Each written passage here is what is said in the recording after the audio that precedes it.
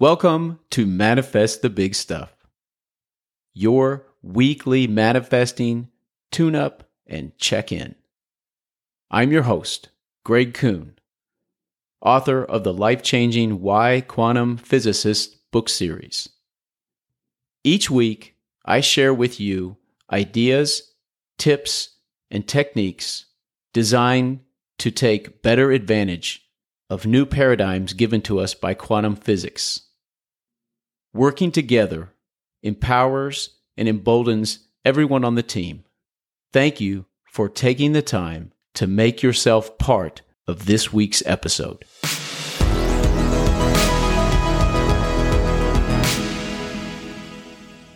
Thank you for joining me in this continuation of Season 2 of Manifest the Big Stuff. Today, I want to discuss what you do and do not manifest, what you are responsible for and what you're not. When it comes to manifesting your material reality, you can't opt out. You can only become more intentional about what you manifest. To change what you manifest requires you to become more intentional. Like me, there are currently parts of your material reality you'd like to change because they're not satisfying, sometimes painful. To manifest your material reality differently so that it's more aligned with your true desires for it, it really helps to know what you are responsible for manifesting and what you're not. So what are you responsible for? What do you manifest? You manifest your own unique version of reality. You manifest your own version of every person, place, thing, and idea that you're aware of, including or especially yourself.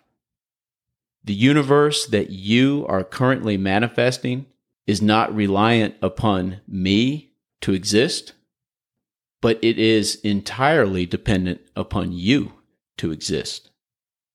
Now, I'd like to split this topic into two parts. First, manifesting your own unique version of other people, places, things, and ideas.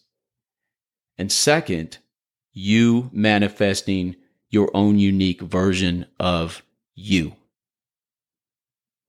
First, manifesting a unique version of everything that populates the material world. You already understand that you are the manifester. You want to create more good things, more good experiences.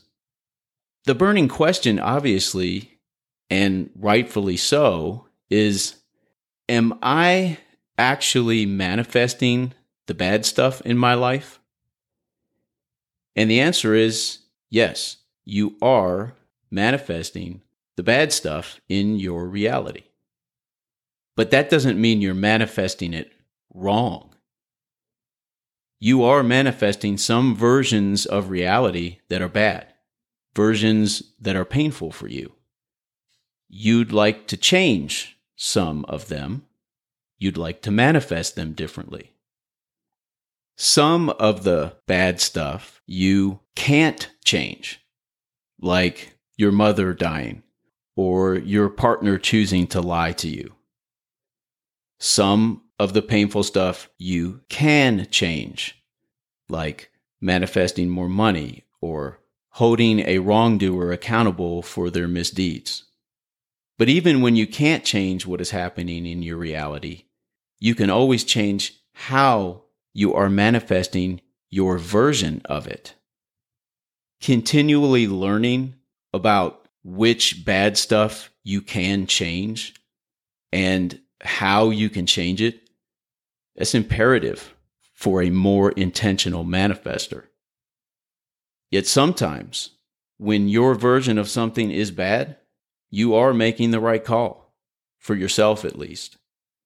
let's acknowledge that some people, places, things, and ideas are harmful and dangerous to you and others.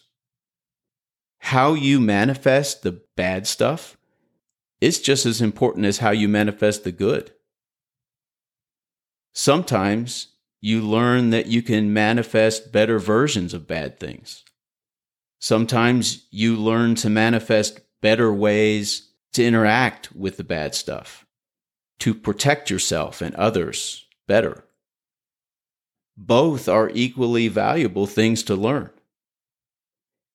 Until you know it's best not to take chances with your material reality, don't assume something isn't really as bad as it seems until proven to you otherwise. Being an intentional manifester is also about listening to your gut. When your gut tells you something is bad, listen to it. Identifying the bad as early as possible is the most important thing. Next is employing suitable boundaries between you and the bad stuff. And after that, it's important to create appropriate accountability for the bad stuff and its purveyors. So identify what's bad. Create and employ boundaries to protect yourself and others from it, and ensure that there's accountability. Trust is best earned with low wall security. Low enough that someone can get over it with effort, but high enough that you'll notice it anytime someone is trying.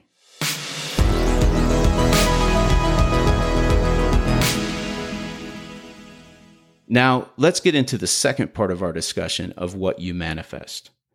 Let's discuss you manifesting a unique version of yourself.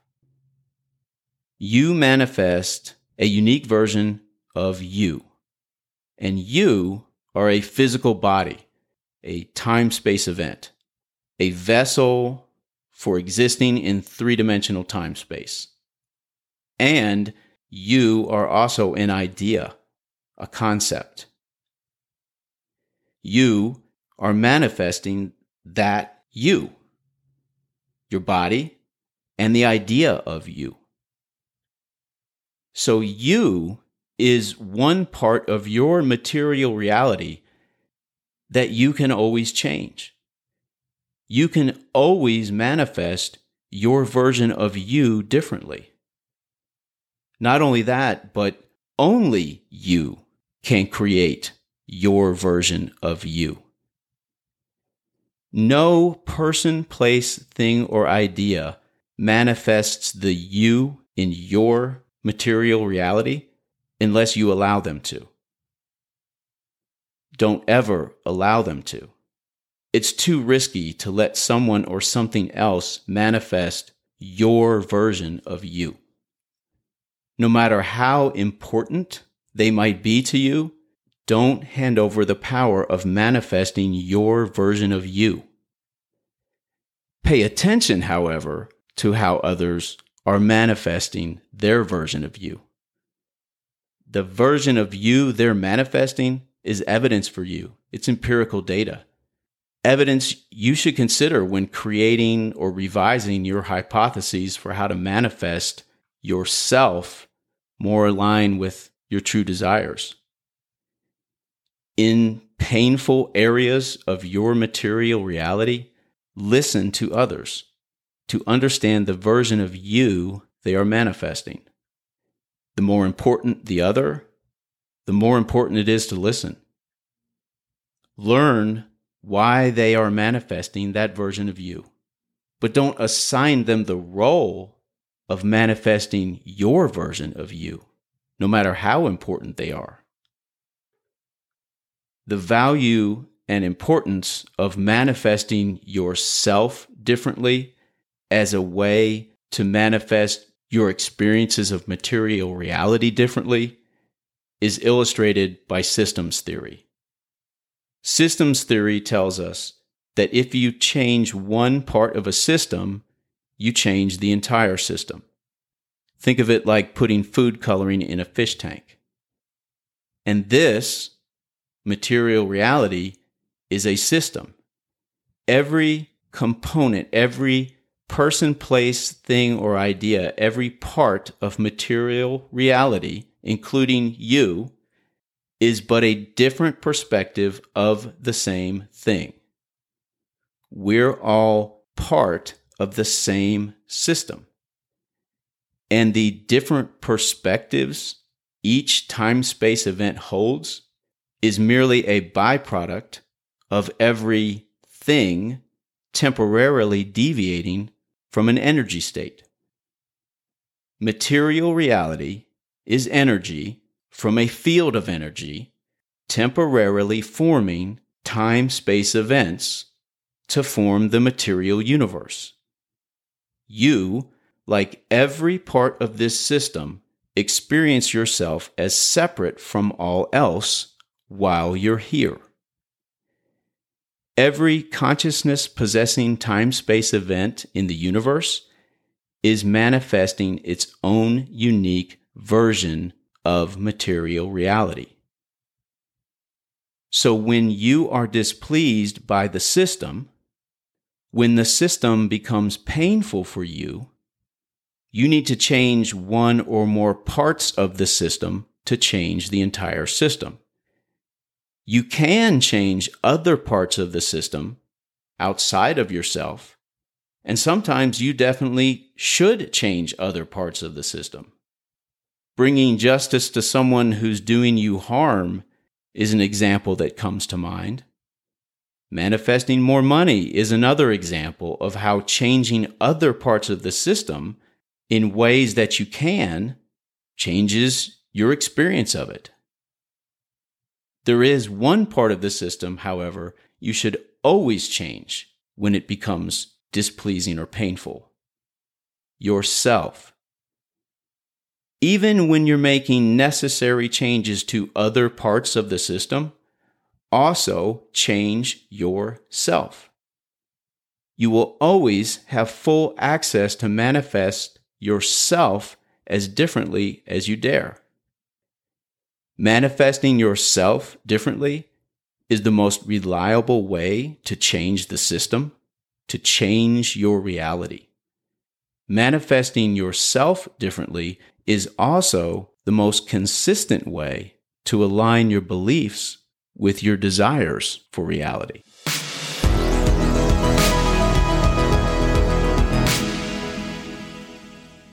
To manifest yourself differently, understand, others who are aware of you are manifesting their own unique version of you. You can and should positively influence their versions of you, especially when those people are important to you. But ultimately, you are not responsible for the version of you others create. You are only responsible for the version of you create. When things are going bad, it can be challenging to manifest a version of yourself that's different from how others are manifesting you. When the big stuff, like love, health, and wealth, are going bad, you're often being manifest by others as unworthy, undeserving, untrustworthy, incapable. It's important that you prove those versions of you wrong. To yourself first and foremost, then to others. Proving those versions of you wrong to you by making sure you manifest the version of you that you truly desire is actually a huge help in proving the same to others. To settle painful versions of you that others are manifesting, use a powerful tool that I call Satisfy Your Inner Critic. You've heard me talk about this before. I'm putting some slight twists on this technique here. Ask yourself, what is it about how I'm being manifest by this person that concerns me so much? what am I worried might be true about me here, about my version of myself? Keep exploring those questions until your answers are about you. As in, I'm worried that I really am very selfish, or I'm worried that perhaps I really am untrustworthy. And then ask, what truth is there in that concern? Don't beat yourself up. Just be honest with yourself so that you can do what's necessary to alleviate those issues and problems to your private and honest satisfaction. This is a surefire way to manifest yourself differently and to grow your beliefs more into alignment with your desired experiences. It also offers you the greatest potential to manifest the system in ways more aligned with your true desires for it. And as a side benefit, satisfying your inner critic in this way also usually works to silence your external critics as well, or at the very least, reveals any hidden agendas they have.